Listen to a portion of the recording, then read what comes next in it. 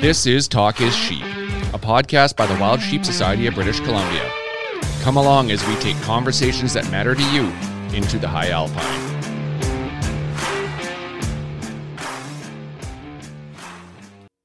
Mr. Hamilton, live from balmy Prince George. I understand it's a bit of a cooker there this week. Oh, yeah, we're under a heat warning. So, like I said on this episode, that means we're getting to the 18, 19 degrees Celsius.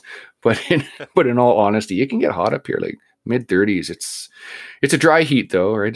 We're not going to complain about the humidity the way you do down there on the coast, because it's a different sort of heat. But it sucks when it gets that hot. But we've had pretty rainy summer, spring, whatever you want to call it. And yeah, it's been weird, but we'll take the heat for the week or two. Yeah, for sure. So first week of August, we're rolling into the sheep opener. So you mentioned let's do a giveaway on this one. So set it up for us. What are we doing?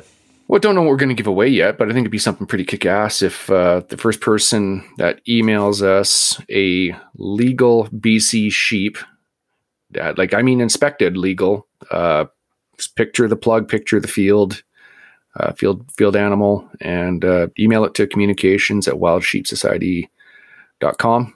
We'll have something cool for you. I don't know if it's going to be hat, hoodie, shirt, mix of the above. $100 at the store. That works. So send us your picture. We'll put it up on the Instagram page. You have to be able to post it. We have to be able to post it. But like Steve said, it has to be CI'd. Yeah. It has to be a 2022 sheep. Yeah. And, we've been talking lots about, harvesting legal rams, harvesting old rams, mature rams. So consistent with that theme, we know there's some rams down already by day 3 of the season. So, love to see your sheep, but get your CI done. And first one to do that for us, that shares a photo with us, we'll get you some swag to the store. We might even be nice and give it to the second person as well. There could be a couple of packages here. We just want to see some legally inspected sheep. Yeah, awesome. So Jurassic's 1 week out. So the Jurassic Classic, it's our fundraiser. We're fishing for sturgeon on the Fraser River down in Chilliwack, and we're raising money for wild sheep in British Columbia. Great event. Just a great weekend, great time for conservation, and a lot of fun. We got a bunch of stuff we're doing that weekend. So we're going to be drawing our Stone Glacier raffle. Actually, I think there's 5 raffles we're drawing for this weekend. So most of them are sold out. So thank you to all of our supporters for buying tickets. Of course, our donors. We have 1 package left. It's our Stone Glacier raffle, and a handful of tickets left. There's not much left. There's less than a week. There's about a week to go on that. So if you're thinking about buying some raffle tickets, you want to do it now. We're just about sold out, but that will have you set up for the mountains. It's got all the gear you need from Stone Glacier, tent, backpack, all your hunting gear, everything you need. So great package. Check it out. Yeah. What else we got going on? What are we doing? We got the membership drive that is concluding there too, don't we? Speaking of sturgeon fishing. Yeah. So we're going to draw this membership giveaway on the Fraser River. It's a fully guided fishing trip for sturgeon on the Fraser River. And thanks to our good friends over at Wood Wheaton for sponsoring that. And that's the first place prize. We have a second and third place prize as well. Frontiersman Gear is giving away a knife, and then also a swag package from Wild Sheep BC. So if you're gonna buy a membership, do it now. If you got one, extend it by a year. You get your name in. You can upgrade to Life. You can upgrade to Monarch. Everyone's eligible. Anyone that's bought since, I think it goes all the way back to January. If not before. Yeah, I can't remember the start date on that. But this is a great time to upgrade. Let's keep our membership numbers growing as we do our conservation work in British Columbia. And we're going to draw that on, I believe it's on Sunday night at the Jurassic. Yeah. So, make sure you get your membership and keep helping us do our great work for conservation in BC. Yeah. Raffles like this put over $1 million onto the ground in BC in the last 5 years or so. So that's where your money goes. Results on the ground. And we've had some burns go off this year, and we've had some property purchases. Every little bit, you may not think $30 a year, $40 a year helps, but it does. It all adds up. So yeah, absolutely. So this is episode 85. This is Brandlin Shockey. Brandlin's done such great work in the hunting community, I guess. Maybe that's not the right word, but he's done a ton of work, and you'll recognize that name, Shockey, right? So we've had Jim on the show. I think he was episode 60. And the cool thing is Brandlin's forged his own way. He's gained his own following, his own fame, doing his own thing. He's done a ton of production work on the videography side.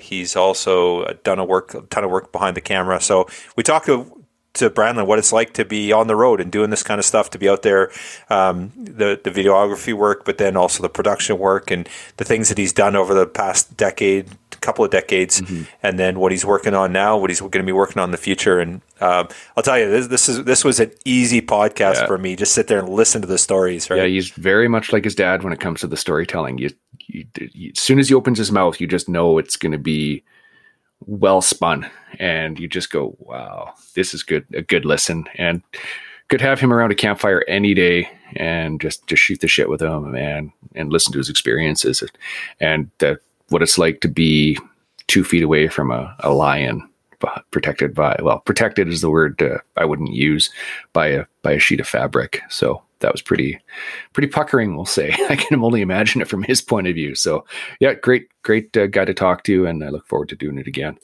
Off to episode 85 with Brandlin Shockey. Enjoy. Across Canada and throughout the world, if you come across a campfire in the woods, on a mountaintop, or next to a river, you'll find warm company and friendly people gathered around. Regardless of your lifestyle or place you call home, we invite you to learn more about what it means to be a hunter in the modern era. If you love the outdoors, care about where your food comes from, and are concerned for the future of wildlife and the environments that they need to survive, pull up a seat. We have a story to tell. Welcome to our campfire. Well, good afternoon, Brandlin. Welcome to Talk of Sheep. Thanks for agreeing to come on the show. Thank you for having me. I'm excited. Cool. So before we got going here, we touched a little bit about where you're sitting at. So maybe give us an update on what part of the world you're in, what you're up to these days, and what's on the agenda for your fall. I'm sure there'll be some chasing some critters around somewhere with a camera or likewise. So yeah. I grew up in British Columbia, obviously. So when I think of home, I think of big mountains and a little bit of rain and oceans. And but about a year ago, my wife and I and our 2 kids moved down to Kansas City. So I am calling you guys from Kansas City right now. It's about 100 degrees outside. Very much not like BC is this time of year. In terms of like what I've got planned, I mean, we can get all into that. I got all kinds of stuff, I guess, coming up. I don't, it's funny. I don't chase critters around as much as I used to. So, I spent obviously 10 years, following people around with a camera on the sides of mountains and in jungles and all over the planet. And that stuff has changed a little bit for me recently. So, the big project that I'm shooting coming up here is actually a project for the Outdoor Channel, but it's not hunting. It's actually about, I don't know if I can say what the name and everything about it, but it's about American manufacturers and like bringing, really cool like entrepreneurs, like their vision for these like USA made products that they're bringing over, and they're bringing skills over from different parts of the world and learning it here and building things here. So that's kind of what I'm about to dive into now. Wow. Okay. So there's a lot there. So I guess let's back it up, and we'll get there eventually and dive into that project. But okay, so you grew up in BC. So I'm guessing you grew up on the island. Is that correct? Like, is that the family home? Is that kind of where you grew up, or because you guys have been in the island for 30 years, right? Or your dad and family? Yeah. The island was. I lived away. I lived in Vancouver for a little bit. Like, it was even in Kelowna for about 6 months, in Victoria too. But yeah, we still actually have a house right in Maple Bay, actually, right in Vancouver Island. Yeah, right on. So you grew up, and I guess how did growing up, like, and being part of the Shockey family, how did that influence what you do today? So obviously, you guys are no stranger to camera work and TV and that sort of stuff. Did that help shape who you are? You haven't necessarily followed in the footsteps of your father, and he's got quite the legacy that you could follow into, and you've certainly plotted your own path, which I always thought was really, really cool about you. So tell us a little bit about your early influence and how that adapted to where you are today, I guess.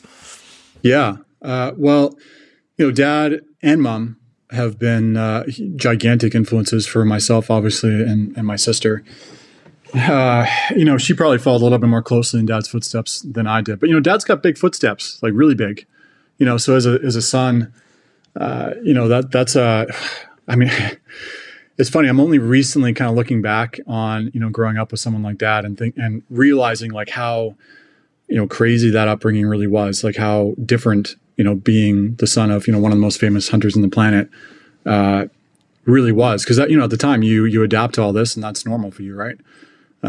So, Dad going and gallivanting around the world and, traveling for 300 days a year and then taking me on some of those trips, right. As like a younger kid, basically, I was doing things that are very outside the normal for most people. But for me at the time, was normal, spending a month in Africa was relatively normal. You get back to school and I'd be like, everybody would be like, well, so, yeah, whatever. I went mountain biking and stuff in the summer. I'd be like, yeah, I was, in the middle of Africa on a Cape Buffalo hunt or something. Like, it's hard to even hard to understand at that point, like how different that is. So yeah, it was a huge influence and continues to be. I mean, I talk to Dad still all the time about, life stuff and career stuff. And, he always updates me in the things that he's doing because he's always working on different things. And he's always got these ideas for, things that he wants to do. And, he and I,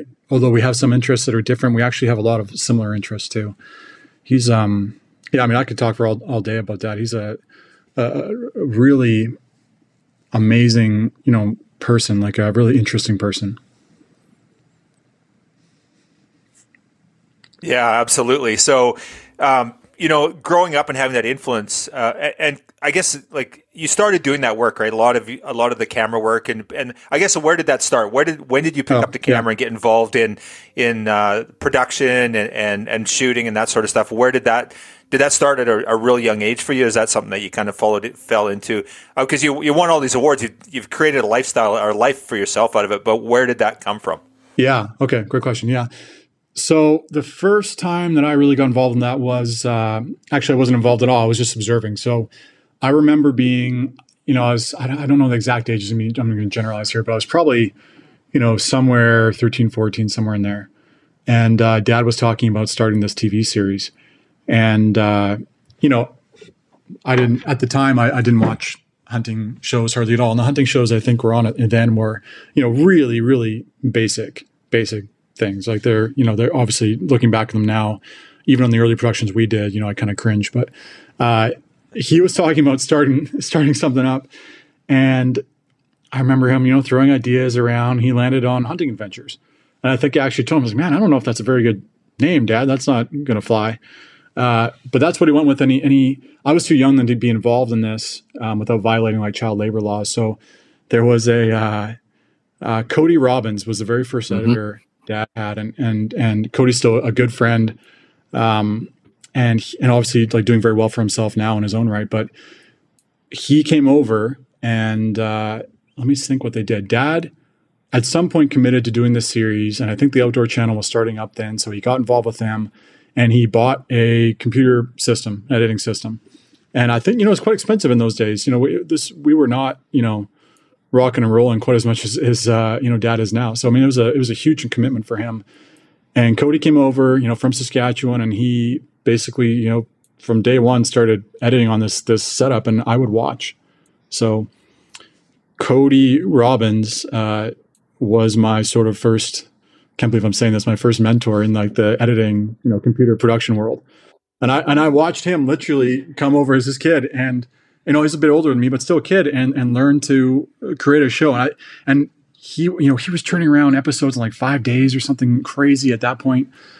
Now it might take us, 4 to 6 weeks, totally different with all. And so, yeah, I didn't I kind of went to the school of, I guess, hard knocks on that. I didn't, go to any fancy schools or production houses or have an experience like that. So I watched, and then at some point, a little later on, I'm trying to remember now. I think I got a little involved, like maybe I was in university, was it university? It was either high school or university. I think it was high school. I do a little bit of editing in the summer. And he had this segment called the SCI segment on Hunting Adventures. And I edited, I think, a few of those, but, nothing crazy. I go there, for a few hours during the day and do some editing. So anyway, not a very good candidate for starting a TV series. But then after I went off to university, so now I'm what might it be like, 21, 22, getting out of that. And this was where things kind of changed. So, and even in university, I found that on projects we were doing, I would sometimes just edit little movies together, play them in front of the class. And we're not going to win any, awards for what those were, but I was still somewhat involved in the editing space. And then after university, I thought, hey, I'm going to go into finance, Dad. I'm going to be a business guy, entrepreneur. And so he said, okay. And I didn't. I hung around. I've still got guitars and stuff. I, was playing songs and just kind of doing my own thing. And, I was a single kid living wherever I was living. I don't even know now. Just kind of, taking in the world, I guess. And one day, Dad calls me he emails me. He's coming back from Afghanistan, right? So I'm doing all this stuff, kind of just being a regular dude, and Dad's, again, just in Afghanistan, again, like normal for me, but not normal for most people. And he says, I think it was Afghanistan. Maybe it's like Tajikistan. I can't remember. And no, it's Pakistan. He was coming back from Pakistan, not Afghanistan. And he said, hey, I've been thinking, I've got this idea for a series, on top of what we do with Hunting Adventures. And it's, what if we went kind of behind the scenes and showed more about what goes on into a hunt? Because in those days, most shows were like literally like, hello, my name is John. Today we're going to be hunting, mule deer. And it was a lot about, like how many kill shots you could have in the show, and a lot of really like heavy sponsor work, like heavy, sponsored content. And he said, well, why don't we like show behind the scenes, show us like getting ready, packing, and like what goes into planning these big trips. And, he's doing some pretty serious stuff where, there's danger involved, and there's logistics that are crazy, like whatever, helicoptering into the middle of like Russia and stuff like that. And I said, yeah, sure. Who do you want to do it? And he said, you. And I said, yeah, Dad, but I'm kind of busy, like, oh, did I lose you guys? Nope. So there. Okay. I said, yeah, I'm kind of busy doing nothing. And he said, okay, well, think about it. And so I did. And I thought about it. And then I started thinking of like what was holding me back from doing this. And at that time, again, this is, and I'm just trying to be honest here, in case anyone's listening and this means something to them. But growing up with someone like Dad is interesting because you take all this stuff for granted. Right? Like what an incredible opportunity that Dad's just like throwing my way. Like, hey, son, like, start this up. People would literally give their left arm, at the time to have that kind of opportunity. And here I am just sitting, kind of, not wasting my life away, but I wasn't like accomplishing anything that was going to be in a book or anything like that, or get me on a podcast one day. And so, I think I made a good decision. I thought about it. I thought, what, this is a real opportunity. Let's see what I can do with that. So the problem, I'm getting long-winded here, but the problem at that point was I didn't know how to hardly edit at all. So I've only done little SCI segments. And I probably had some, natural ability at that. I was pretty techie even then, still am. And so I sat down on, I think it was YouTube at the time, was just kind of starting. That's pretty new too. And I sat down and I basically learned how to edit for, however, 6 months, something like that. And I would take time every day to make sure that I kind of knew what I was doing. And when it came time to actually put together like what would be the pilot for professionals, what came to be called professionals, which was that trip to Pakistan, I still didn't really know. So, I just kind of like faked it until I made it at that point, literally. So people, at that time, again, if you want to get a TV series done, especially then, people would say, hey, okay, here's what you need. You need $1 million production suite.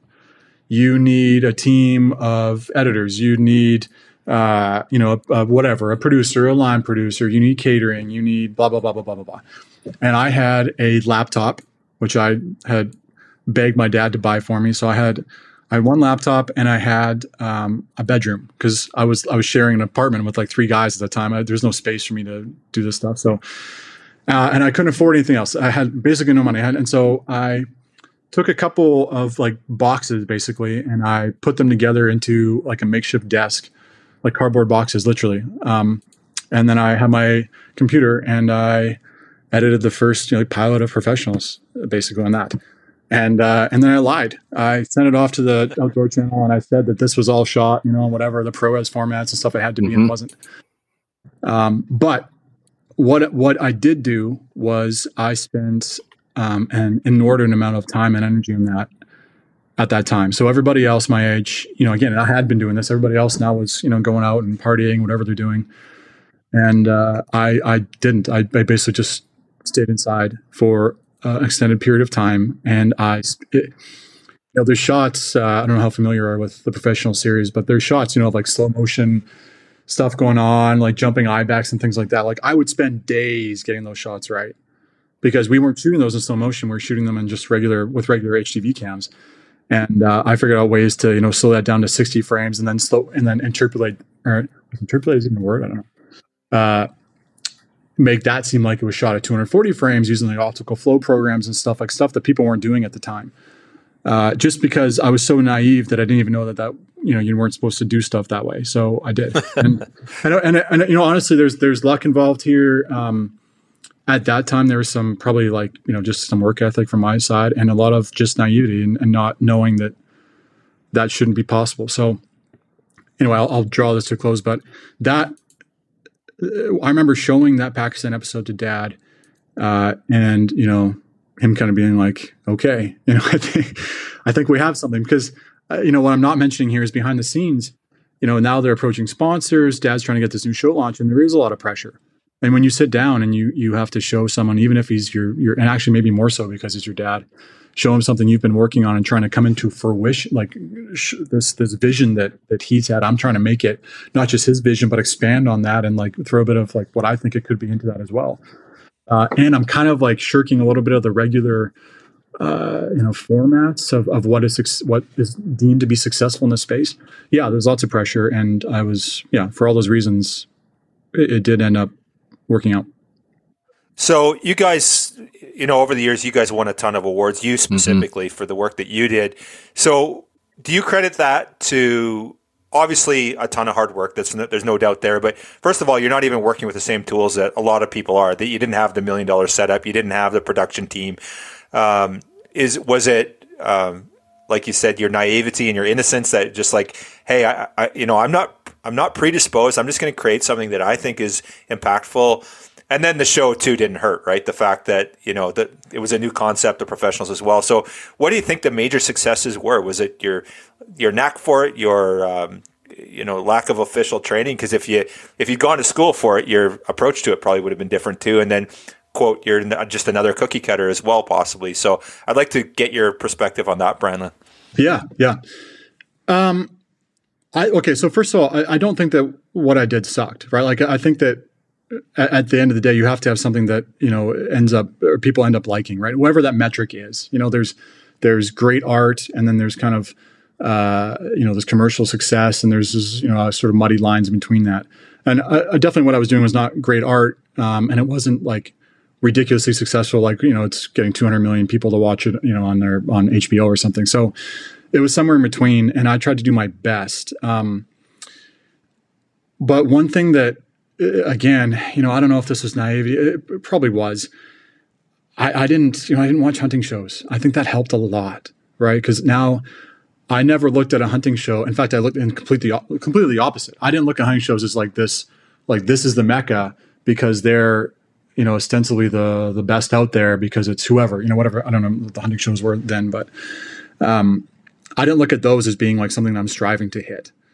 So I start basically essentially with a blank canvas, and I'm watching movies by like Guy Ritchie, at that time, and thinking, wow, like that was so cool. I wonder if I can use that like cool editing stuff he does. There's a term for what his particular style is, into like a hunting show. And luckily, I didn't have anybody telling me that was dumb. And so I was kind of allowed to do some of that. And then I just browsed around to find stuff that struck me. I saw there's a really talented musician, composer, I guess, Tony Anderson. I'm still friends with today. And I saw something on YouTube that he was from used his music. There was a particular track. I'm trying to remember what it was. Anyway, and then I just, again, kind of being naive, I just reached out to him. I was like, hey, like, can I use your track on this TV series? I don't know if I really was too specific on that. I was making my bedroom. I think I kind of implied it was a bit bigger than what it really was. And so I got permission to use some of his music, and that really helped too, because now I'm not drawing from like your typical spots that you're going to draw, music that everybody else is doing on the outdoor TV at that time. So that helped a lot. But yeah, I think it's a combination of all this stuff. I think at the end of the day, you have to make something that is good, but you also have to be naive enough to try things that people aren't trying, and you either have to be naive or you have to be so good, which I wasn't, that you understand that like there's a better version of what's out there. And also, let me add this on: having Dad is part of this, right? And with the original concept, that was his. And so, again, and Dad's excellent on camera, and he's not just a hunter. He's he's an explorer. He's a poet. Mm-hmm. There's all kinds of terms, tags you could put onto Dad's profile that helped tremendously. So, I'm not trying to take all the credit for this, but definitely on my side of this, it was not being afraid, or at least not being experienced enough to avoid taking risks and rolling dice, and then following through with that. Yeah, I mean, it was a tremendous shift in my life when Professionals came out, and we did when back then they had all these award systems set up too, right, with the Golden Moose Awards, and that was a giant deal. I'm like a kid. I'm just a kid, and in a year I went from, I'd been to a Golden Moose Awards, I think the year before, because I think Hunting Ventures actually won it. And so I'd kind of seen that, and I remember thinking like, holy, bleep, this is like a big deal. There's like big names here. There's like 3,000 people in this audience. Like, this is no joke. And then we won it the next year. I mean, I was just like, I may be like winning the Grammys or something. I was just the Oscars, for me. I remember that, actually. I remember that award being given out for the show, but at the time I didn't realize, that you were just so new to it as well, and creating this thing from your bedroom. So going from there, after that first year of creating the show, mm-hmm. and so did you go out and buy the best equipment and get all the latest and get a team, or what did it look like from there? So what was the transition after that first year? Okay, so remember, and when we're filming this, usually we're about a year or even two behind on what's actually going on in the field, right? Especially at that time. So when Professionals became a little bit more, established, obviously after the first year, we got some more sponsorship dollars. A lot of the second year at that time was already kind of being shot or had been shot. So let me think here. What the next turning point for me was actually season 3 of The Professionals. So we did a series then in Nepal, and that, I'd been doing a little bit of shooting, but, nothing special.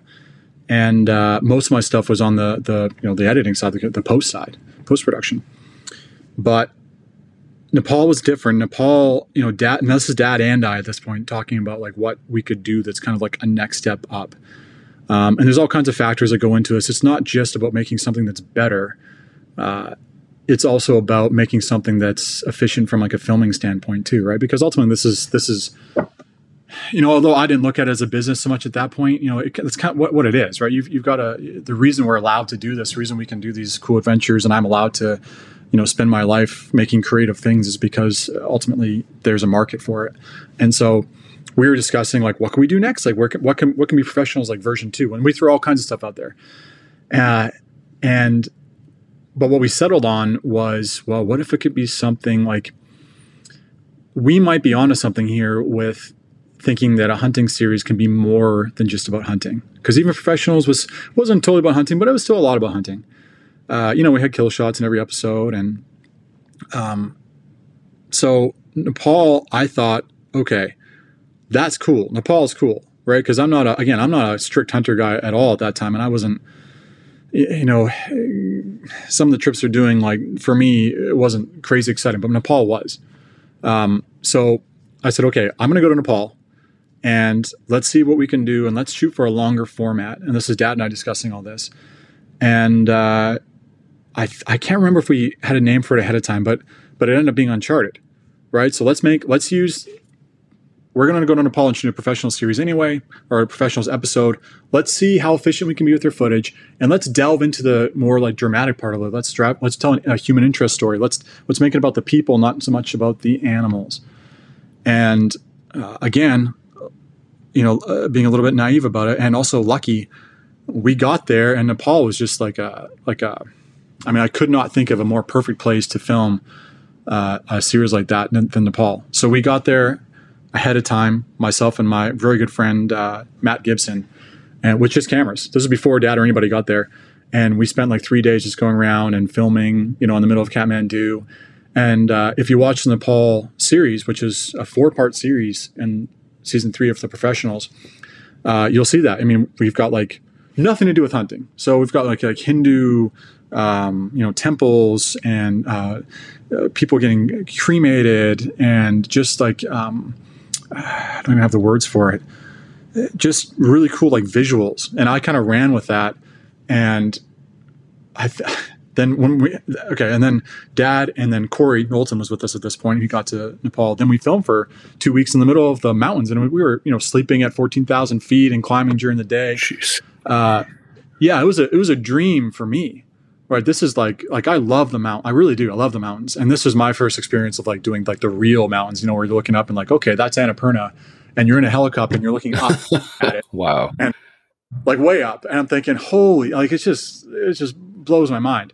So not only did that work out for me just because of, what we thought professionals could be and the planning that went into that, but also I was really inspired.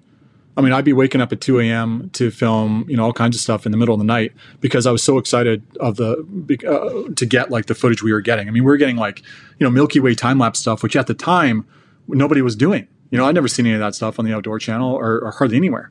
And so I'm on top of this mountain at 14,000 feet getting this like crazy, views of the heavens and stuff. And on my little DSLR, my Canon 60D at the time, just thinking I'm like the luckiest guy ever and like really having like, really inspired moments. And so then we got all that footage, and this is blue sheep. I think we're hunting blue sheep and Himalayan tahr at that point.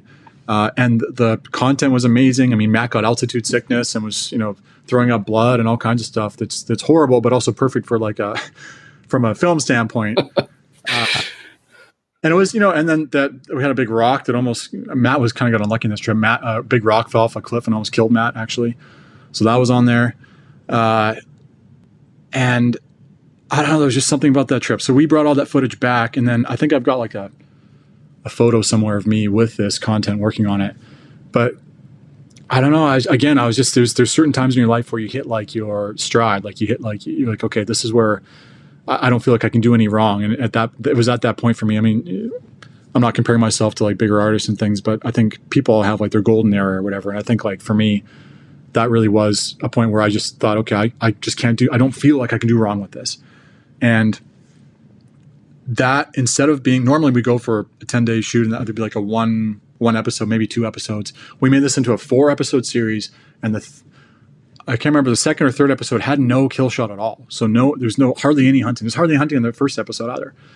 And that was, again, that was a risk for us at the time.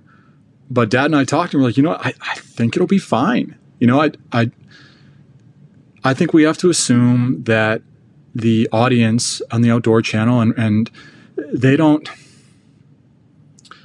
they're not on there just to see stuff die. And I truly don't believe that. There's more to, first of all, there's more to hunting than that, but there's more to, telling hunting stories than that too. And so anyway, that was, that was definitely the next turning point for me. And that was kind of our pitch for Uncharted. And then we went to the Door Channel and said, hey, people love the Nepal series. And I think the Door Channel loved the Nepal series. And it's still probably my favorite series. And we said, well, why don't we start doing that more often? Instead of a half-hour series, let's tell stories in like hour-long chunks, and let's make them more about the people rather than the hunt. Yep. I've always said that the cookie cutter episodes where we're going to sit in a tree stand over top of a bait pile waiting for whitetail to walk in, those are the ones I click right by. But the ones like Professionals, Uncharted, those are the ones that tell a story that, as you said, it's more than the kill. And that's what grabs me every time. And I love the realness and the rawness of those stories. So yeah, well done. Love those. Yeah. Thank you. Awesome. So transition from there. So after Uncharted, then where did you get off to? Okay, so we did 4 seasons of Professionals because, again, there's kind of like a year lag, right? And then we switched Professionals over to Uncharted. Now, again, this is kind of, there's all kinds of reasons why we make changes like this. But this was to be more like the Nepal series. So, again, I was filming. So for the first season of Uncharted, when that aired, those are hour-long episodes now. And the difference between... maybe people listening will grasp this, but the difference between a half hour, like telling a story in a half hour, and an hour is gigantic, because you can't just like fluff over stuff. You really got to like delve into it, because, and this is something that, I realized at the time, or I look back, it was made a lot harder, but we're not really necessarily filming more, right? So we're kind of filming the same amount, but then we're trying to get double the amount of content out of that and make it better at the same time. So that was a huge challenge for me. And I think the first season of Uncharted and some of the other seasons as well were great. And I think we did hit that mark sometimes, and sometimes it was tough. Sometimes we were really stretching footage to try and make, enough content to last for 13 episodes. And I have to put a caveat in here because I'm kind of implying that I filmed this. It was actually... I filmed most of the first season, but then most of everything else was filmed by a guy named Matt Zanil, who, I just want to say that because he just would outwork anybody out there. He's a real true talent and a good friend of mine now. And he kind of like carried that torch after, because I was juggling between doing the field work and the post work, and it became a lot, right, to try and get that to all work out. And at this time, let me think here, going back time. It wasn't just me now in like my bedroom with a cardboard desk. This was now, I had an apartment in Vancouver, right? Because now we're doing a lot of content. I can't edit that all myself. So I had people helping and actually doing most of the editing in Uncharted. So I was kind of mostly like overseeing a lot of it. And, but I still couldn't afford like an office. So I had totally illegally, I went and bought a bunch of secondhand desks and I lined up my apartment. I had like a 1,000 square foot apartment in Vancouver, and not a nice apartment at all. And I lined the edge of the room with a bunch of desks. And then when we hired editors or colorists or whoever was coming in there, they just come into my apartment. So they trod down the hall, knock on the door, and then I let them in before any of the neighbors saw. And then so every day, we have anywhere from 4 to 8 people working in my apartment. So yeah, which is definitely like not something you're supposed not to code anyway. And we. That's how we made Uncharted for the most part. And then I think by season 3, I had also picked up a couple of another series called Carter's War at that point. Somewhere out there was some overlap. So we're doing Uncharted and Carter's War because Uncharted was commercially successful, as well. But it's, again, it was based on that idea in Nepal that like you can make a series about more than just the hunt. And so we would try and find places. Dad would say, okay, I'm going to go over the world this year. Like, where do we want to shoot Uncharted with? And I'd try and, figure with him, like, where we want to shoot it. So I don't know if I'm kind of wandering over the place and what happened with that, but that's very cool, man. It's quite a journey. So just before we move on to the next part, is your passion the editing side of it, production side? Is it behind the camera, a little of both? I know there's a trade-off, and I know, talking to your dad, he's transitioned, right? He doesn't want to travel anymore. He wants to be at home. Is that something that's important to you now with the young family and stuff? Yeah. I'm just going to speak honest here. That first year where I'm filming, a lot for Uncharted, that's just a fraction of what Dad would even do in a year. And it's a fraction of what Matt Zanil would later do when he was, filming for all of it or most of it. And it was, I found it hard. We'd be up in the Arctic for, shooting for like 3 weeks. It's rough. You talk about, I didn't always have the same experience as I had with something like Nepal, where I just feel like so inspired. I remember in the Arctic in particular, or like even Papua New Guinea was a little bit like this.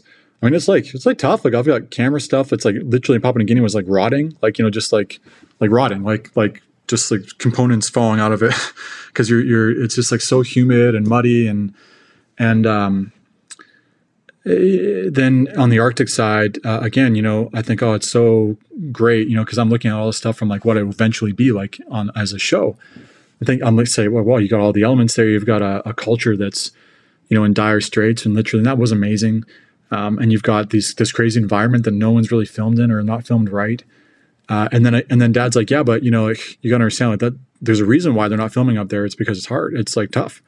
And so we got up there and if anybody hasn't experienced like a minus 100 wind chill, I mean, I promise you it changes the way you think about, coldness and Mother Nature. I mean, it was rough. Like, I'd be filming out there with my camera gear. First of all, my batteries would last like 5 minutes. And then, I couldn't operate the cameras with my gloves on. So I'd have to take my gloves off every so often. And my hands would get so cold that when I put my hand back in the glove, I couldn't feel my hand, like literally nothing. So I put it in, and after a while, I realized something was off with the way my finger felt, or my hands were feeling. So I looked down, and like my finger would just be out of the glove. I'd put like 3 fingers in, but one hanging out and not realize it. Just like,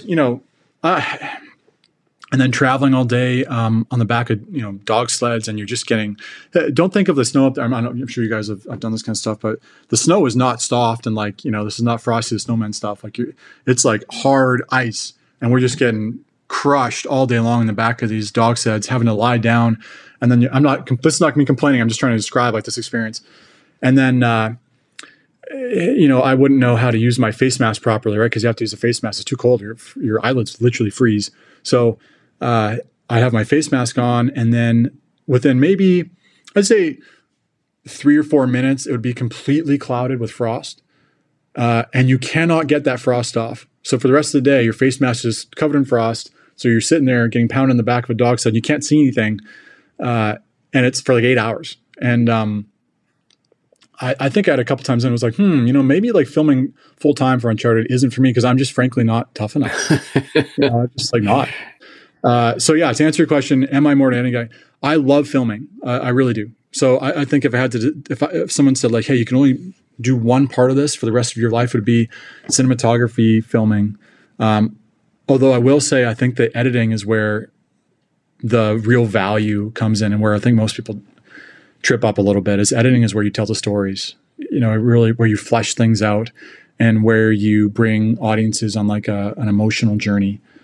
Because you can shoot the best content in the planet and it just comes off as flat for people. And there's an art to it. Mm-hmm. I'm not claiming to be the best editor ever. There's people that were working with me now in Uncharted who are far better editors than I will ever be. And, I was working with them at that point, but it was, I like it all, but I think definitely for me, I love the mountains. So with the camera in hand in the mountains, it's hard for me to beat.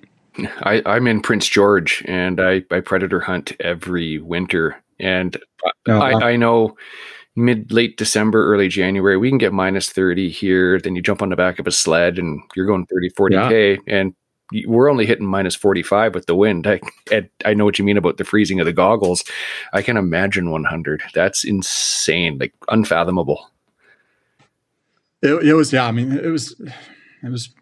I actually, I think I came out of that and I said, okay, everybody needs to be able to experience that like once in their lives, because you will never, ever, ever complain about being cold again. It's just not the same. Like, yep. But also I say that, and this happened. This was also with a lot. Like again, this is me realizing, especially as I get older, like how lucky I was, right? Because it's not just in the Arctic. I spent time in Africa with, literally like some of the poorest people in the world, or in Papua New Guinea, where they literally have hardly even seen, like they're looking at your camera as if you're some kind of a space alien. Like you're just totally culturally, I mean, you realize like the diversity of cultures out there, and how easy it is to take what we have in the Western world for granted. And not just like physical things. I'm talking about also just like our knowledge, like our experiences and our what is it? Just the I don't know, the viewpoint we have in the West. Like it's very easy to kind of get cozy into that and thinking that this is what everybody has and how everybody sees the world, and it's just not true. But saying that, I would go to a place of the Arctic and say, wow, this, everybody should experience this. I'll never take the cold for granted again. But I guarantee you within a few months that those memories fade. And, I walk outside and it's whatever, minus whatever 5, and I'm complaining about it. Or I mentioned something about how cold it is. So yeah, I don't know. I don't think I think in one way I've been ridiculously lucky. But I don't know that I've maximized that completely. I think I still fall into the trap of like I say, like worrying about if I'm getting a soy latte or a regular latte from Starbucks. When I know for a fact when I came back from filming in Africa, I wouldn't. I would treasure that little drink I had and think this is the greatest thing ever, and we're so lucky. But then that fades over time. Yeah, right on. So you look at these experiences you've had, and you talked about some of your uncomfortable ones and then things that are impactful.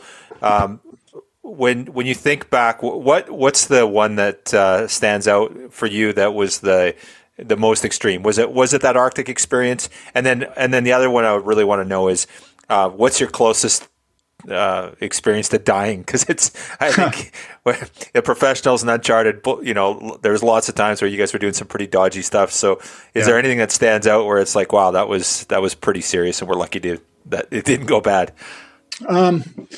Yes. Okay. And again, I want to caveat this by like, I'm not some tough guy, really. And I tell this to people a lot of times when we go like out and we film stuff. I don't want to be the toughest. I'm not pretending to be the toughest. I don't have any desire to test my, mettle against like whatever, a grizzly bear or something. It's just not me. But I think that story wise and film wise, you have to go to, somewhere along the envelope at some point to get the best stuff, right? Otherwise, what are we doing? If we're calling a show Uncharted, I mean, you better be doing something that's kind of Uncharted, right? So, okay.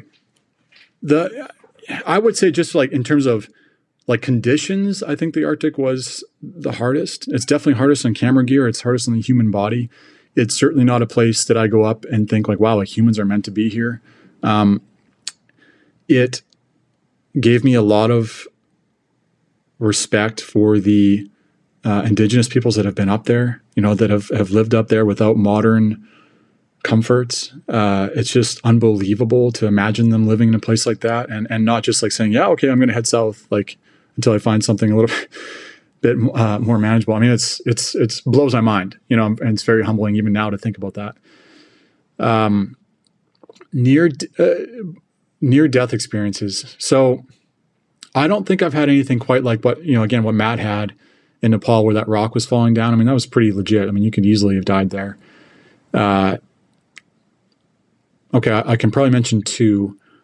One, and this is not actually near death. So anybody who's done a lot of hunting in Africa will probably laugh at this, especially professional hunters, because this happens fairly often. But we were in, I was like, I don't know, I think I was in high school, and we were in Africa, and Dad took me, we were leopard hunting. And, again, normal for me at that time, but very not normal for the high school kid to be leopard hunting. I wasn't hunting. I was just kind of observing at that point. So I think it was Cody Robbins was there. Dad was there. I was there. And then a guy named Mike Fell was in the tent. I think it was Mike Fell. And Mike Fell is a professional PH there. And like all PHs in Africa, I mean, they're kind of the toughest of the tough. And Mike, I think, is one of the tougher of the toughest of the tough, if that makes any sense. I mean, he's just like as tough as they come. Anyway, we were in a blind on the ground waiting for a leopard to come in the morning. And you have a bunch of bait in front of you. But in Africa, there's not just leopards, there's also lions. So, and Africa was very dry. And at that point, I would get nosebleeds like all the time. So I'm just like nosebleeding all the time in Africa. And we walk out there in the morning and my nose starts bleeding. So it's just bleeding all over. And I'm holding it, doing the best I can to stop it from bleeding. And now we're in the tent. But there's blood all over my hands, right? And you're basically baiting, right? Yeah, basically. Yeah, exactly. Yeah. And this is, you can kind of see where this is going.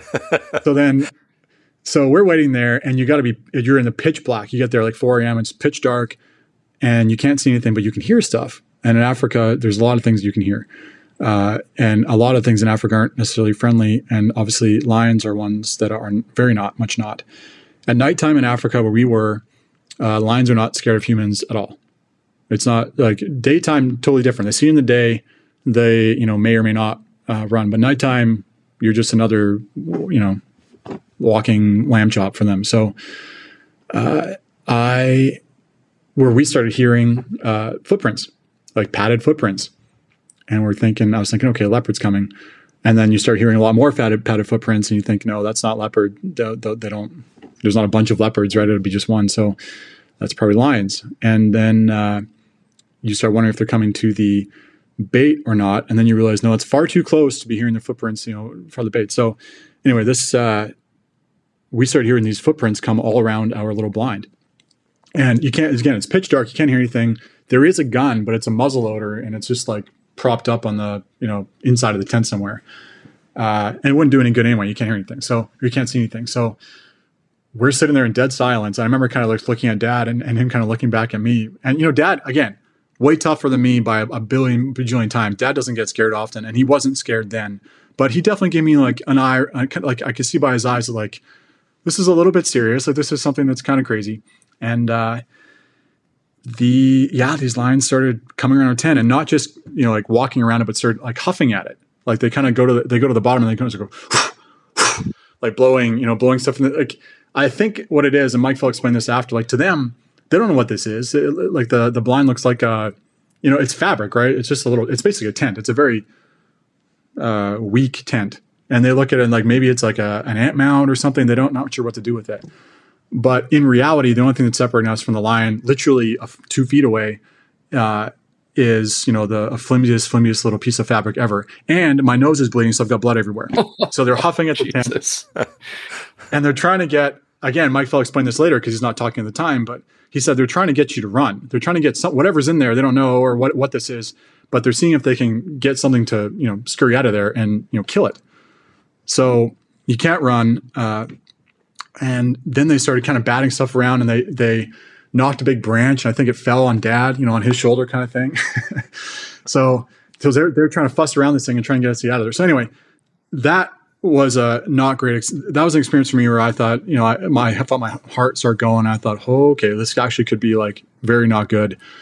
And I was scared. I'm not afraid to admit I was scared at that point. And I know for a fact Mike Fell was not scared, and I don't think Dad was either. But that for me changed things. The way I looked at the stuff that I was doing at that time. And I think actually I sat out after going leopard hunting after that, because I was just like, that just doesn't seem worth it to me. That doesn't seem fun. I don't want to get, as much as I like filming, I don't want to get, clawed to death by some giant lion. I think Mike Fell said something funny. He said, yeah, they don't realize that they've got zippers, like they've got 5 zippers on each hand ready to just rip through the tent if they want it. They just don't, but they could. So yeah, that sucked. Wow. But yeah, but I'm trying to think if I've had other ones. I mean, definitely I was in a couple experiences in, when we were shooting Carter's War, which is like an African show, when it's about Ivan Carter was basically tracking down like anti-poachers in that place. And again, you're getting into the realm where this is like a dangerous thing to do, like chasing down. We weren't actually chasing down poachers, but even being in those environments, you hear the gunshots and you go and you find like the dead rhinos and stuff. It was horrible. But it's life or death stuff. Like, I mean, those people, the park rangers, when they find the poachers, I mean, often they get shot. Like it's like a war. So that was kind of dangerous. We had some pretty dangerous experiences with close-up elephant stuff, stuff where I know that, if you were to run in if you were to act a certain way with animals, sometimes they'll see that, that's an opportunity for them. And elephants are kind of like that. So I know at one time, I won't go into details, but one time in Africa, I had to like stand my ground, with an elephant kind of coming at me sort of thing. And I had to do that with the knowledge that like, if I would run in this case, I'd be in a lot of trouble. So, and I don't like being in those situations where like, it's kind of like you're putting your life on the line. And again, I want to caveat this stuff. Like, I don't do anything near what Ivan would do or, what Dad has done. Dad's been charged and all this stuff, like just crazy stuff. And I've never been at that point. I've never been like, okay, I think I'm going to die. And very thankfully, and I've tried to avoid those scenarios. And then quickly, the closest I've actually ever been to death was I was driving down a highway in Texas 6 months ago, or a year ago now, with Corey Knowlton. And we were driving, and the speed limit's 75, right? So nothing to do with hunting, nothing to do with filming. I wasn't even thinking about taking chances at this point, but speed limit 75, we're going 75. And it was kind of getting to dusk. And in Texas, they have these weird kind of on-ramps on the highways. And I wrote about this on Instagram, but this, I found out later, I guess this 80-year-old guy, he got onto the highway going 75 miles an hour, thinking he was heading, thinking he was heading westbound. No, thinking he was heading eastbound, but he was heading westbound. So he got on the highway going the wrong way. And so we were driving, it was Corey and I, and then right next to us was another vehicle driven by, I don't know his name. I found this out later, of course, because I didn't know them at the time. But it was just, a guy with 2 kids at home, and a wife. And just like me, I've got a wife, 2 kids at home. And this elderly guy started driving down the highway in the wrong direction, and just, he could have been in either lane, and he chose to be in the one lane. So he hit the car next to us and killed everybody. Wow. And we were just driving around. Yeah. And I mean, even now it's kind of giving me goosebumps, but you're going 75 on a highway, and you don't have, we couldn't really see, there's like a semi truck kind of, we just couldn't really see what happened and what was coming. You only have like a second to see it. And then it just happens like that. And you hear the crunch of those cars hitting, like, okay, like nobody survived that. So that was the closest I've come to actually dying. Far closer than any experience I've had that I know about anyway in, filming in remote locations. Yeah, always the case, right? You have all these near-death experiences, but it's never the one that gets you. It's something like that, right? The one you don't see. So. Yeah, and what a waste that would be. I remember thinking like, wow, like I wouldn't even have time to even think about hardly anything. It's like split second. There's no, and there was no like, no angelic choir, no thoughts of, whatever, the life I've lived, or, so it really was a kind of an eye-opening thing for me, and something that I try and keep with me, because, just, I can't imagine, realizing a car's coming at you and you're about to die and having like regrets in your life. Mm-hmm. Yeah. Okay. Let's segue a little bit. What's the current project? What are you working on now? What's on the agenda for you and your team right now? Yeah. So I'm working on I think I mentioned earlier, but I'm working on a project called I don't know if I want to say the title. I don't think it's kind of in development, so I better not. But we're going to be, and I won't even go into too many details, but basically I'm doing another series with the Outdoor Channel. It's going to be super cool, I think. And it's going to sort of focus on this USA made, this kind of American made shift, this kind of grassroots movement we're seeing right now. And I'm down in Kansas City, so I'm in like a perfect spot to film this and be a part of that. So that's really exciting, and it isn't, again, I'm kind of getting away from like my base, right? Like where I learned how to film and do everything was out in the middle of nowhere. And in some respects, that's pretty freeing, right? Because you can kind of do whatever you want. There's not a lot of like established paths that you should follow or shouldn't follow. There's a few, but it's not like doing a series like this is. So this is a whole new world to me. We're dealing with lighting and, camera people, like, grips and catering and things like that, like stuff that I'm not used to. So it's out of my comfort zone a little bit.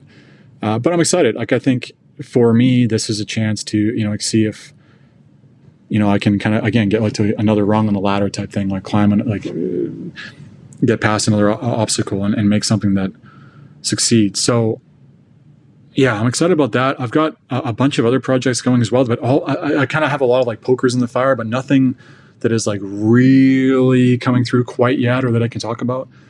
But I'm definitely like expanding beyond just the hunting space, but also in some ways like going back into it too, looking at it from a different angle, from more like a commercial angle, from like a branding angle, getting into more like, consulting / branding projects, and seeing if I can take skills that I've learned in the outdoor world and again, provide value to other people and varying audiences.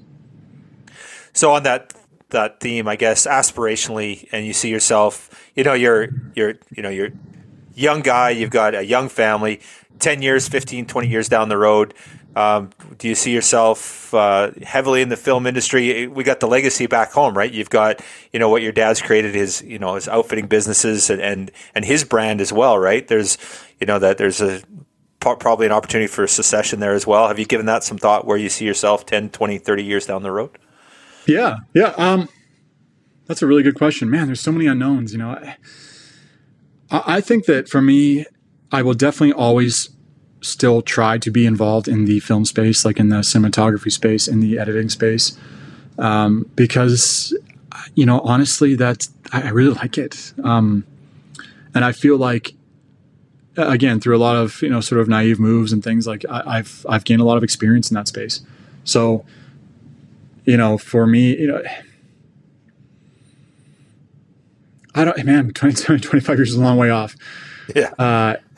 Yeah, I would think so. At some point I would love to also, start working with younger generations, people that are looking for opportunities that are, like what I was, when I was 20, that are kind of floating around and looking for something to apply themselves to. I love to, provide opportunities for that, for creatives. I think there's tremendous opportunity for creatives, especially even in the outdoor space, to all kind of get together and become greater than the sum of their parts, if that makes sense. So yeah, I would love to drive forward something like that. I am working towards that.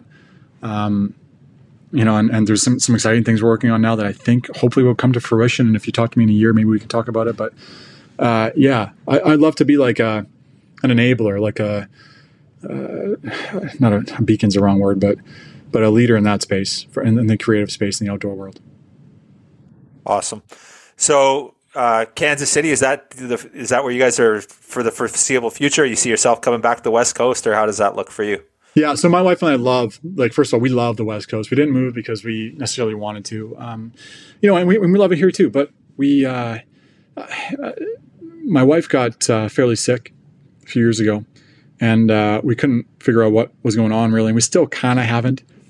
And so we actually moved down to Kansas City to be closer to her family because her family's here, and they have a lot of,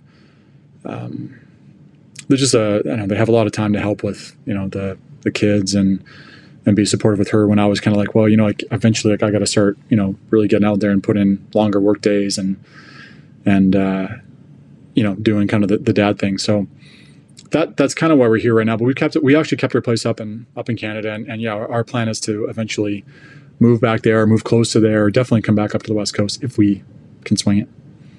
Awesome. Any hunt plans for the fall? You got anything going on, or are you just working lots? So what's the plan there? Yeah. So this series for the Outdoor Channel, that's going to be a lot of my film. Kind of like that's people are asking what I'm doing in the fall. I mean, that's going to take up a lot of it, I think. So I don't know that I'll be doing any hunts. I went up on a cool one on Alaska. So about just a little over a year ago. So that was with Cam Haines and Kip Falks, and that was pretty incredible. That was cool. So that's actually the last hunt that I've done though. So I haven't, again, because I don't, in the old days, or not even that long ago, I had a lot of vehicles for using footage and things like that, right? Like Uncharted, Carter's War, stuff like that. So I had a reason for going. But nowadays, people are like, well, come film the hunt. I'm like, well, okay, that's cool. But like, what's the reason behind it? Because now I'm not a single kid anymore, just kind of with nothing else to do but going and film stuff. Like I've got a family, I've got, mortgages, I've got responsibilities, accountabilities. And so, I have to look at the full, I have to take a step back and kind of look at the full picture now, rather than just being like, yeah, that'd be an awesome adventure. Let's go, Yeah, absolutely.